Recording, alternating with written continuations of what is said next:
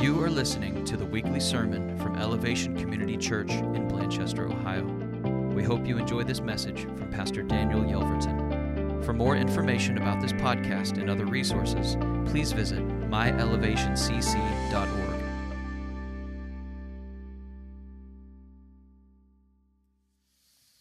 Good morning. Hi, how are you guys doing today? All right, great to see you all. My name is Daniel. I'm one of the pastors here, and I'm honored that you would join us this morning. If you are a first-time guest, we wanted to say thank you so much for coming. You could probably do a lot of different things with your Sunday morning, and you're here with us, and so we just appreciate that so much. We are in our second week of the Kingdom Voter series. Now, this was kind of an ambitious series for us, but we really wanted to talk about some of the things that we don't talk about in church. And this isn't going to be a series that we're going to tell people how to vote. This is really more of us aligning ourselves to the kingdom of God. Because the kingdom of God, the rule and reign of God, can be seen here on earth through us. And we get the privilege, we get the great opportunity because of the freedom that we have in this country to be a voice. To be a voice in our civil government, to be a voice in what is going on in our society, and what a great opportunity it is to bring Jesus and have Him speak through us. So last week, Pastor Phil introduced the series, and he really kind of laid out the problem. The problem was that our country was founded under God. Our Pledge of Allegiance, the most crucial part of it is that we are one nation under God, indivisible, with liberty and justice for all. However, in our world today, we have departed from being under God. We're doing our own thing. We're doing what seems right in our own eyes. And our culture is suffering because of us leaving the presence of God. And as we will do in every part of this series, we're going to start out by renewing that pledge. By renewing the Pledge of Allegiance, not only to our country, but a country that's founded under God, under His authority and His power. So if you'll stand with me, let's do the Pledge of Allegiance. I pledge allegiance to the flag of the United States of America and to the republic for which it stands, one nation, under God, indivisible, with liberty and justice for all. So we have a couple goals that we would like to accomplish in this series. First, we want to awaken to our rich privilege and our Christian responsibility to have a voice by voting. What a great opportunity it is in the nation that we live in to have a voice in how our government is run. The second thing we want to do is we want to realign ourselves to the kingdom of God. And whenever we refer to the kingdom of God, what we mean is His rule and reign here on earth. So when we refer to the kingdom of God, what we really want to see is God's rule and reign coming here on earth. And we want to see that in how we vote, how we make decisions, and how we just work through all of life's circumstances. And the last thing that we want to do today, and our goal throughout this series, is that we would turn our hearts back to God in prayer for our nation. And so we're going to have a couple opportunities to just literally do that, to get on our knees in repentance and ask God to come and heal our land. And I'm just going to start us out with prayer right now. King Jesus, thank you so much for your great love. Jesus, thank you so much that you didn't just die for us and give us new life, but now you live through us. We are plan A for our world, for our community, for our nation, to show them the light of God, to show them what you're all about, Lord, but also to show them the love of Jesus in a tangible way. God, may we never take this responsibility lightly, but may we see it as such a great honor to participate in your kingdom coming here on earth. We ask your will be done this morning. In your name, amen. So when we vote for people in our government, not only are we voting for the actual person and the personalities, which can be challenging at some times, but we're also voting for their policies. And what I mean by that is we're voting for the things that they value, the things that they want to accomplish, the things that they hope to see. And so ideally, we would like to find somebody that aligns with what we agree with, what we hope to accomplish in our community and in our nation. And so as a kingdom voter, as a kingdom-minded voter, we have to ask ourselves the following question. Well, what are the policies of the kingdom of God? What are the goals of the kingdom of God? What does the kingdom of God value? What does the kingdom of God want to see accomplished here and now in our world? And we have to make sure and almost surrender ourselves to align to his values, to his purpose that were established by his nature and character. And so when we say his kingdom come, his will be done on earth as it is in heaven, we are asking that his rule and reign would come here now.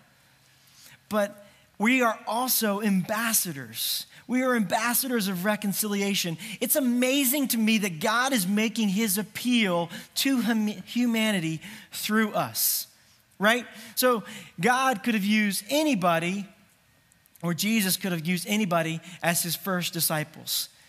The apostles were the 12 that were sent out, right? He could have picked the most influential people. He could have picked all of the kings of the region. He could have picked the wealthy, but he just picked average people to be used to shake the world, to change the world, and to topple the Roman Empire in 300 years. And that gives me hope. Because I'm an average person. There's nothing super special about me. But we all get the opportunity, because of Jesus working through us, to bring lasting life change and transformation to our world. And not only are we ambassadors, 1 Peter will tell us that we're foreigners. We're foreigners in a strange land, meaning our home is not here. But while we're here, we get the chance to represent who God is and what he's all about. So what are the policies of the kingdom of God? I've got 3 things to talk about this morning. It's not an exhaustive list. I would like to go get lunch sometime today. And so I'm just planning on talking about 3, and I hope that that's a blessing to you and me. So the first thing that we see that is a policy that of the kingdom of God, that is something that the kingdom of God values, is that all life is sacred. All life is valuable. Think about it. Think about when God created everything. What did he do? He spoke everything into existence. The galaxies, the planet, everything, all of the animals. He spoke it into existence. But you know what he did with humanity? He formed us from the earth. He was meticulous when he put us together.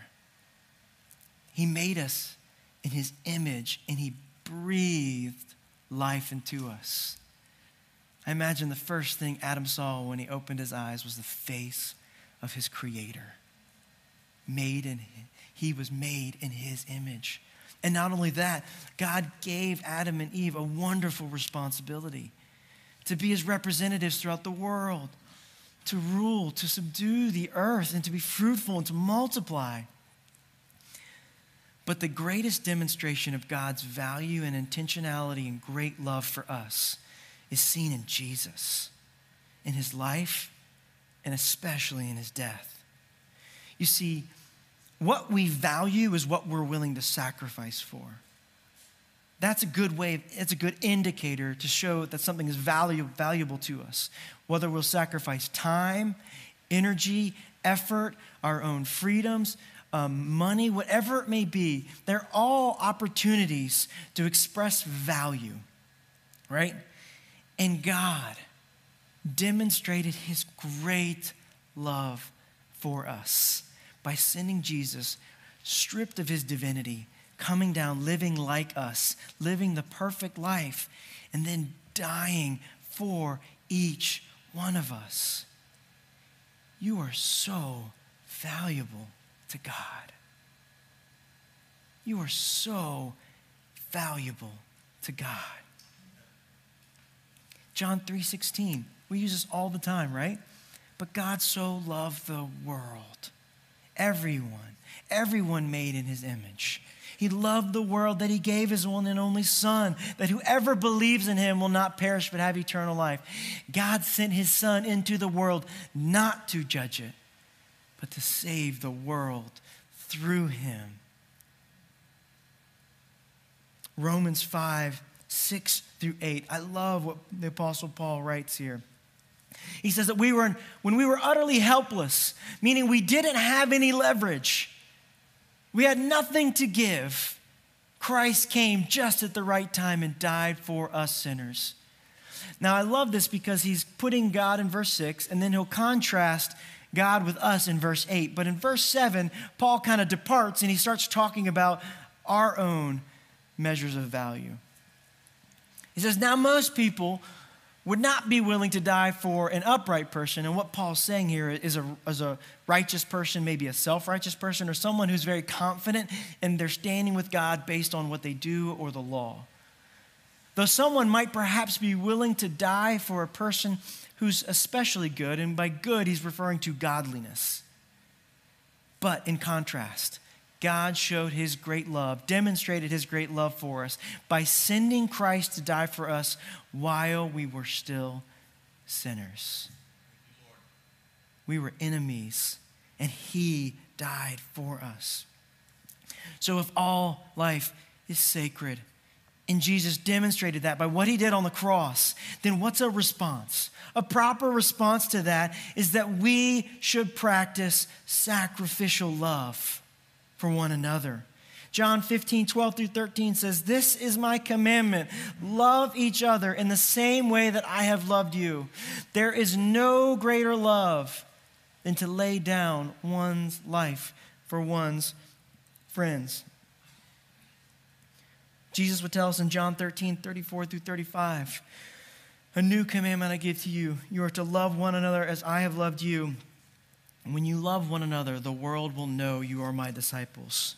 So sacrificial love, as far as it comes to the kingdom of God, means laying down our life for others, leveraging power, influence, what other resources for the benefit of other people. Jesus would say this in Matthew 16:24-25. If anyone wants to be my follower, he must give up his own way, take up his cross, and follow me. If you want to hang on to your life, hoard these things that God has given, you're going to lose it. But the counterintuitive, paradoxical nature of the kingdom of God says if you give this up for my sake, you will save it. You will gain it. So if all life is sacred, then we need to practice sacrificial love. And if all life is sacred, we need to care for the marginalized, the weak, and those who cannot defend themselves. There's a parable that Jesus is talking about, telling us in Matthew chapter 25. It's the parable of the sheep and the goats. And basically, it's Judgment Day, and there's a separation between how two different types of people live their lives. The sheep were the ones that sacrificed for other people, that visited people in prison, that cared for the sick, that practiced hospitality. The goats were the ones that didn't. And so when Jesus is telling the sheep to come in, he's saying that you did all of this. You cared for me when I was in prison. You cared for me when I was sick. You visited me in my poverty. And this is where we're going to pick up in Matthew 25:37. And the righteous ones, this is the sheep, will reply, Lord, when did we ever see you hungry or feed you, or thirsty and give you something to drink, or a stranger and show you hospitality, or naked and give you clothing?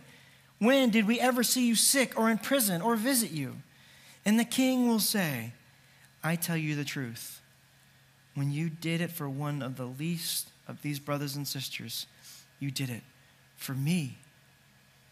The way we treat others, especially the weak and the marginalized, directly relates to how we view Jesus as our Savior and how he views us. James 1:27 says, "Pure and genuine religion in the sight of God the Father means caring for widows and orphans, and in that day, that is the poorest of the poor, the lowest in society, and their distress in refusing to let the world corrupt you." So if all life is sacred, and our response should be to live sacrificially and to take up the plight of those that are weak and marginalized, how do we miss it? And I think I'm going to go back to Romans 5, 6 through 8. And I'm going to hone in on verse 7 because it's kind of confusing when Paul just talks about these two different types of people and their willingness to die for them. But what he's showing here is there's an inconsistency in humanity when it comes to value. You know, as a parent, if my son or daughter was right in front of a speeding car, I would gladly push them out of the way and lay my life down for my kids. Absolutely. They're so valuable and precious to me.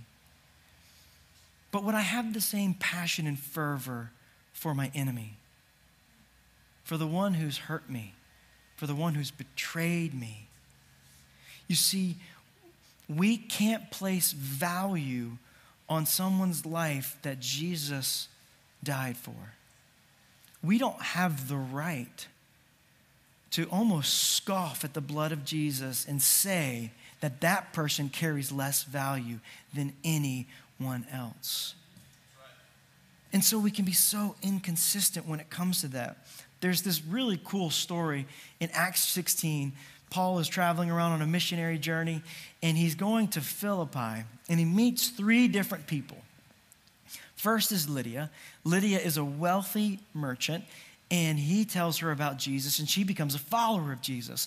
And that's like a great person to convert to Jesus, right? You're going to a new town, get somebody wealthy, get somebody influential, let's plant a church, let's get rolling, right? But then while they're traveling along, there's a slave girl, and we don't know her name, we just know her as slave girl. And her masters have been abusing her.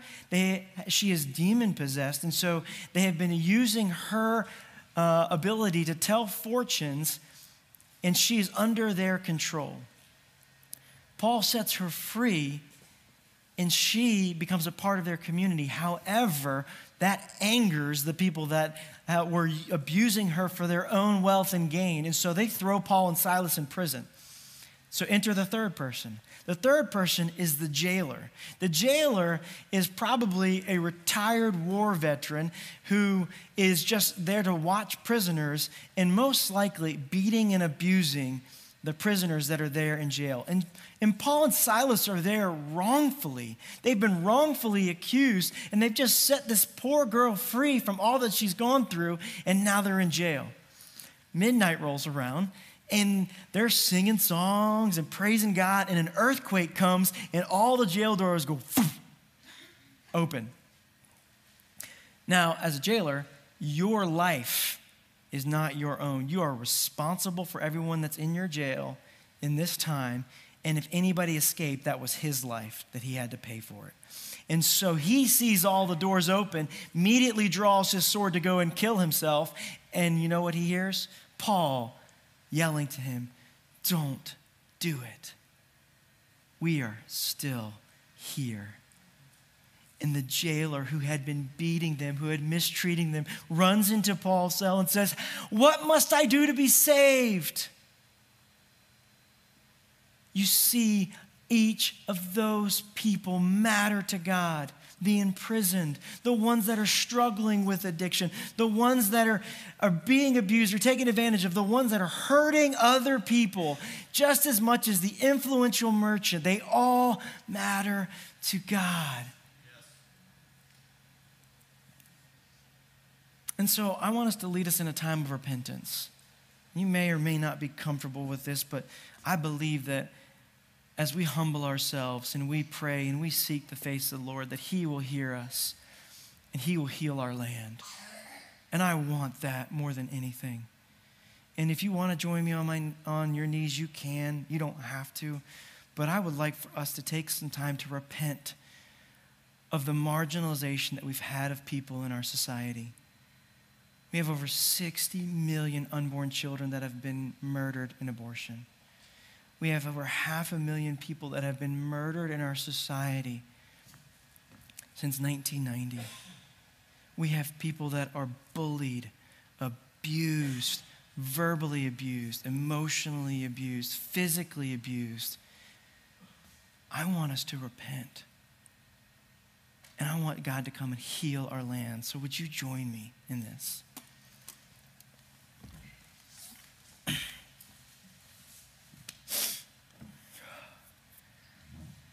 Dear Jesus, we're so sorry. We're so sorry that caught up in our own world and in our own lives that we have just pushed people to the side. People that are made in your image, people, Jesus, that you died for. Jesus, every life is precious to you. God, may we take up the cause of the ones that are hurting, of marginalized, weak. May we defend the cause of the unborn child. God, may we see that all life is made in your image, whether they're an unborn child or the worst person in our country, the worst person in the world. There's always space for repentance. Change us as a nation from the inside out. Let us live differently, knowing that you have made all life valuable. We ask all of this in your name, Jesus. Amen.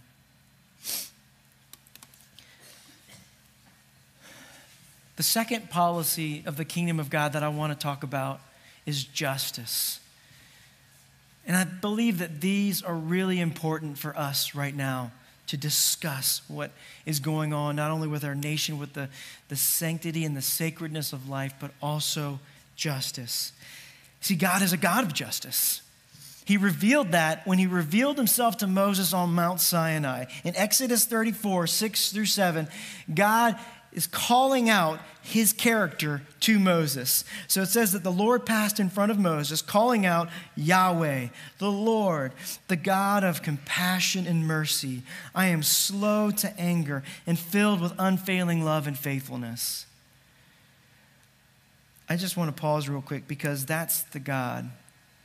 That's truly who God is. And if you have learned otherwise or have been taught otherwise or think that God is not this to you, angry, upset, disappointed, that couldn't be further from the truth. Verse 7, I lavish unfailing love on 1,000 generations. I forgive iniquity, rebellion, and sin, but I do not excuse the guilty. I lay the sins of their parents on their children and grandchildren. The entire family is affected, even children in the third and fourth generation. God is a God of justice. He does not excuse the guilty, but he also forgives, and he lavishes unfailing love. And to me, I just feel like I can't wrap my mind around that. It's got to be one or the other, right? They feel diametrically opposed. How can he be gracious and full of mercy, but also full of justice? And so when it comes to justice, especially now in our world, we have to know that within God's character, he is a God of justice. And the first thing we need to realize and place in his hands is trust. We have to trust God with the timing and the method of justice. He's God. We're not. And often we allow our own interests to cloud our judgment or even our view of justice, right? We want judgment for others, justice, but we want mercy for ourselves. I'll give you an example. You're driving down 275. Some dude goes right by you, just flying. What's your response? Ooh, man, I hope that guy gets a ticket. Oh, he's speeding. Oh, that guy's going to get busted. Lord, you got to get him. I'm going to call the police and I'm going to tell him the license plate number, tell him the direction he's going. That guy's going to get a ticket.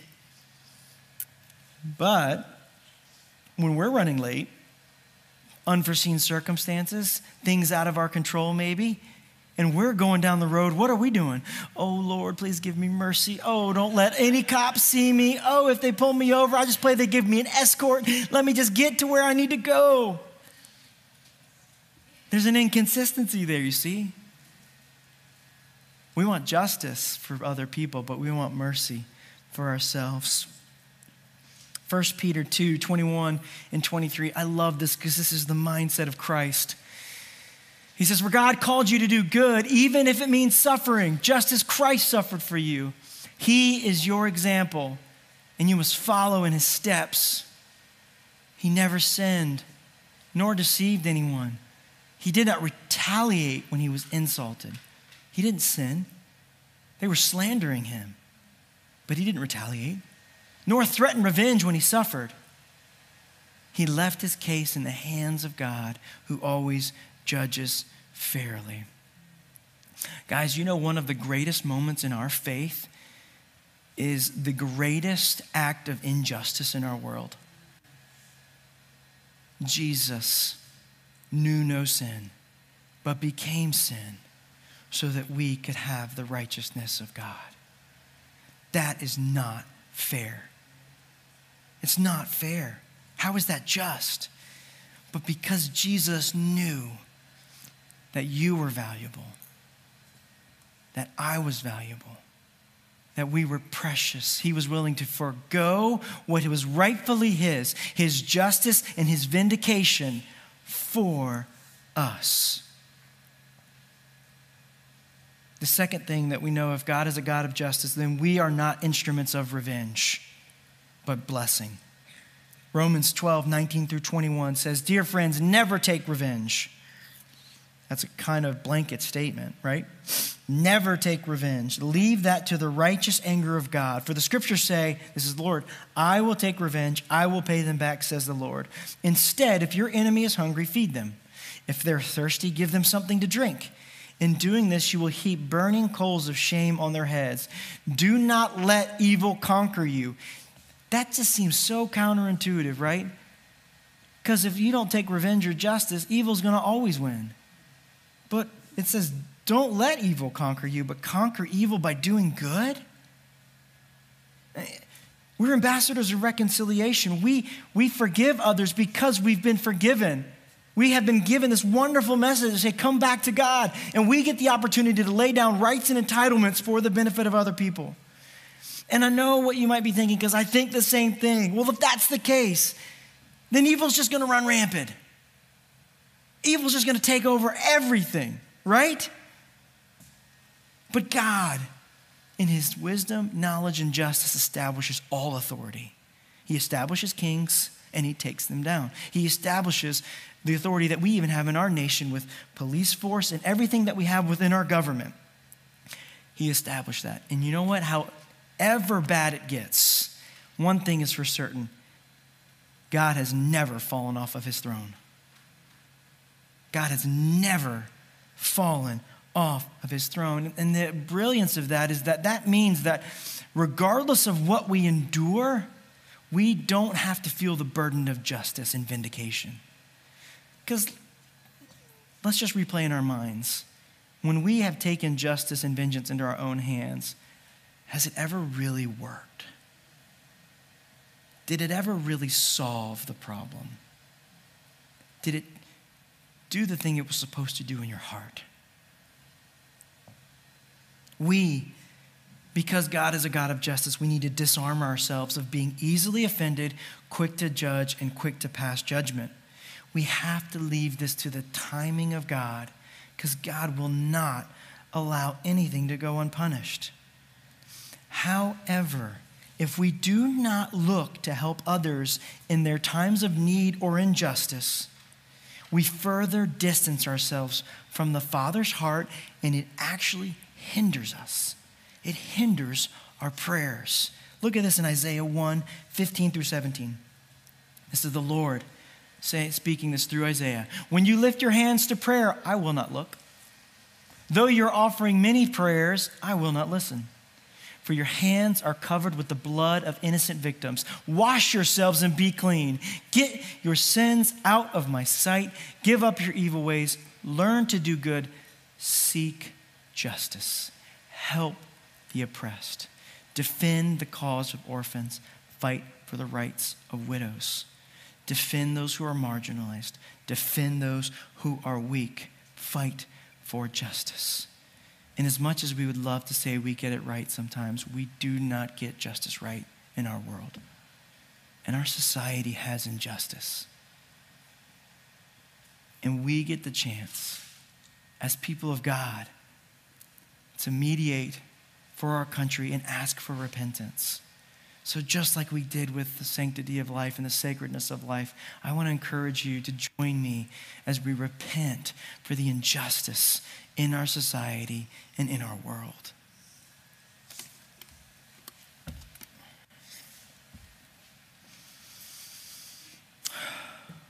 God, we are so sorry.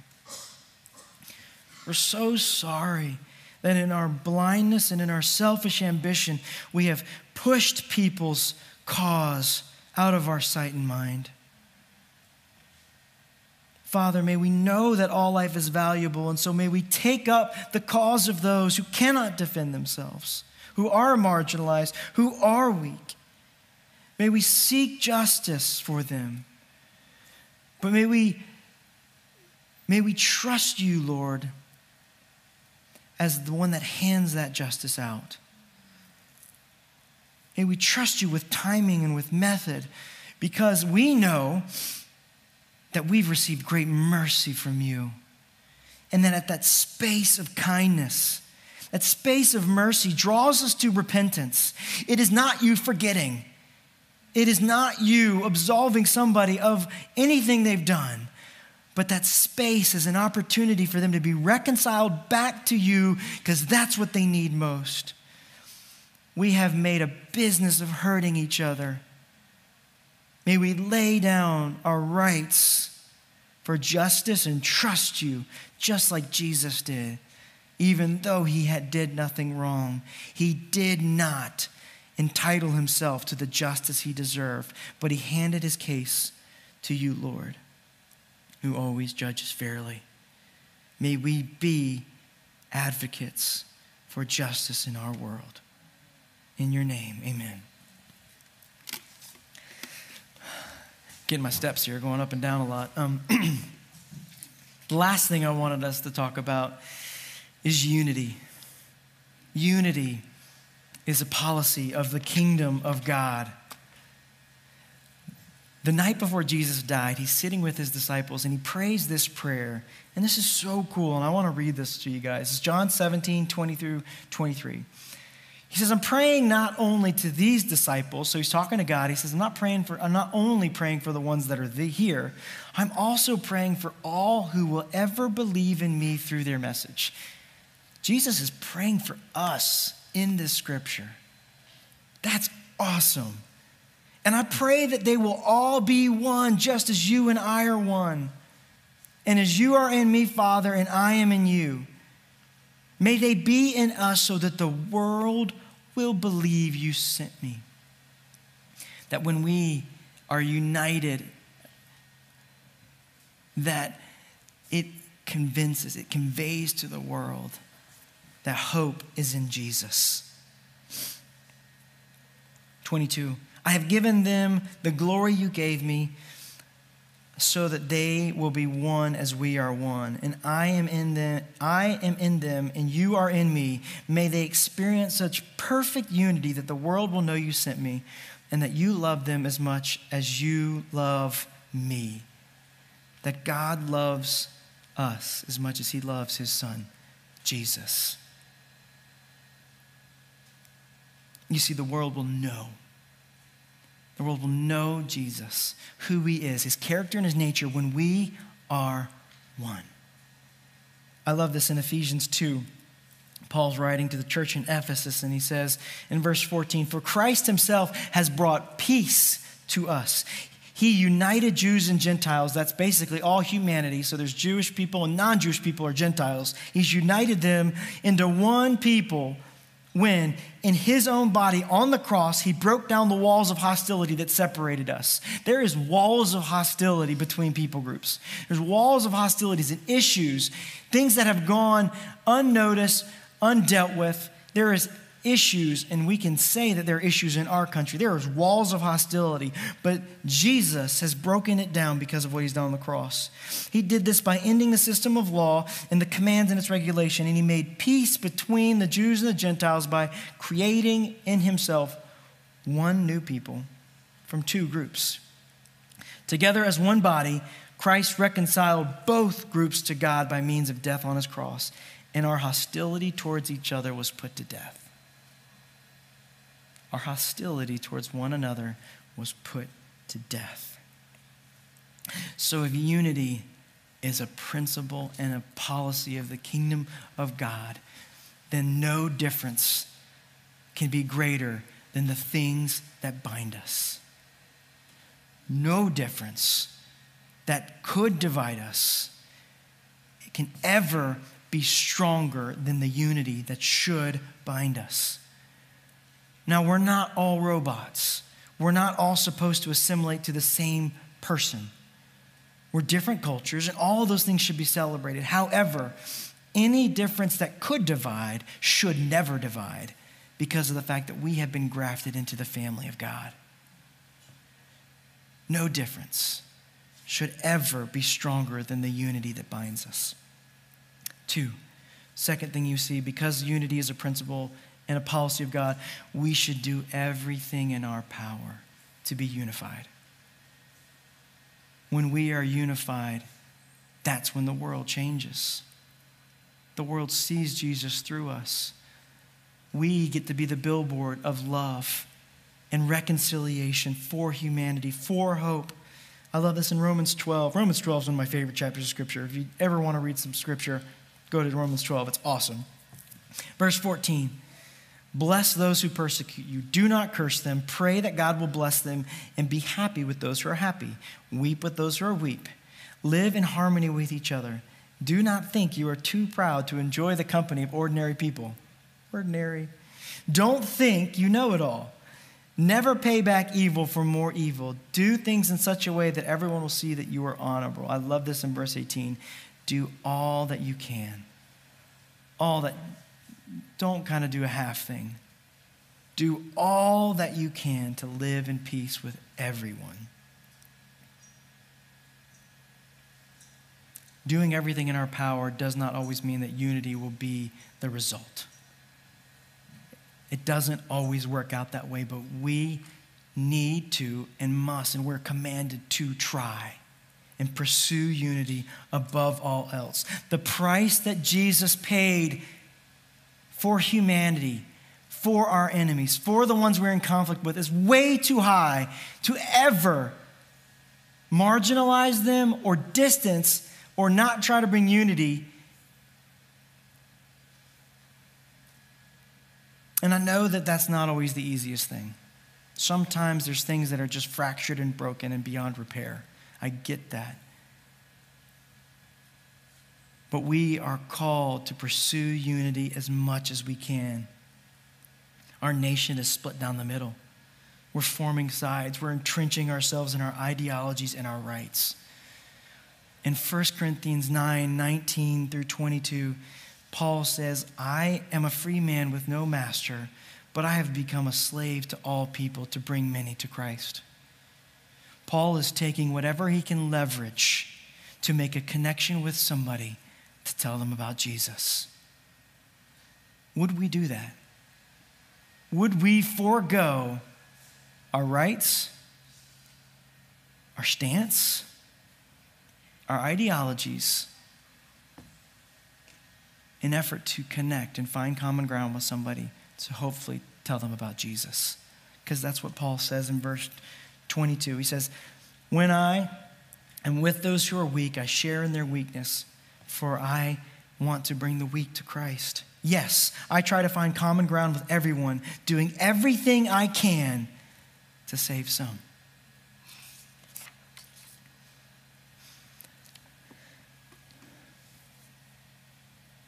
So the kingdom of God is upside down. It's about giving to gain. It's about losing your life to gain it.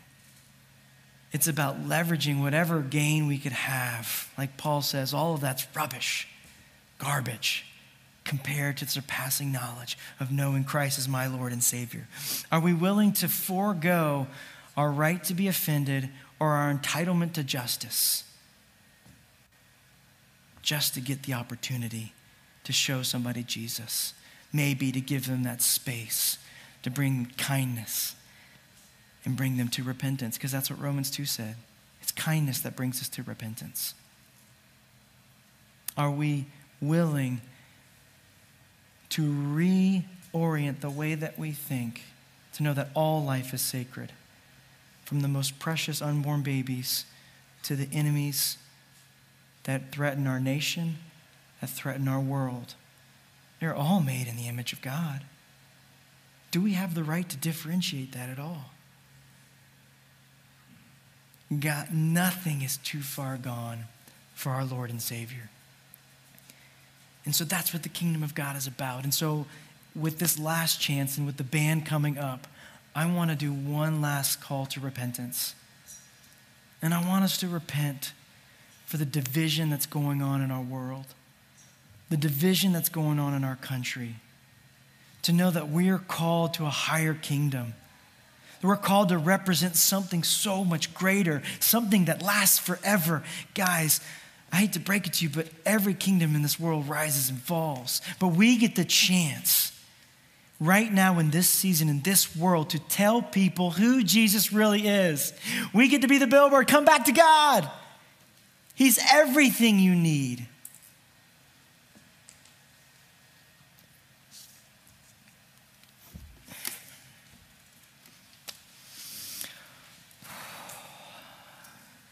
God, I'm so sorry. I'm so sorry for the division in our world and in our nation. I'm so sorry for the ways I've participated in that. I'm so sorry for my attitude to quickly judge. Jesus, heal my heart, heal my mind. Help me to become more like you. God, help us to bring radical change and transformation to our world because of the upside down principles of the kingdom of God. That when we give up our life, we gain it.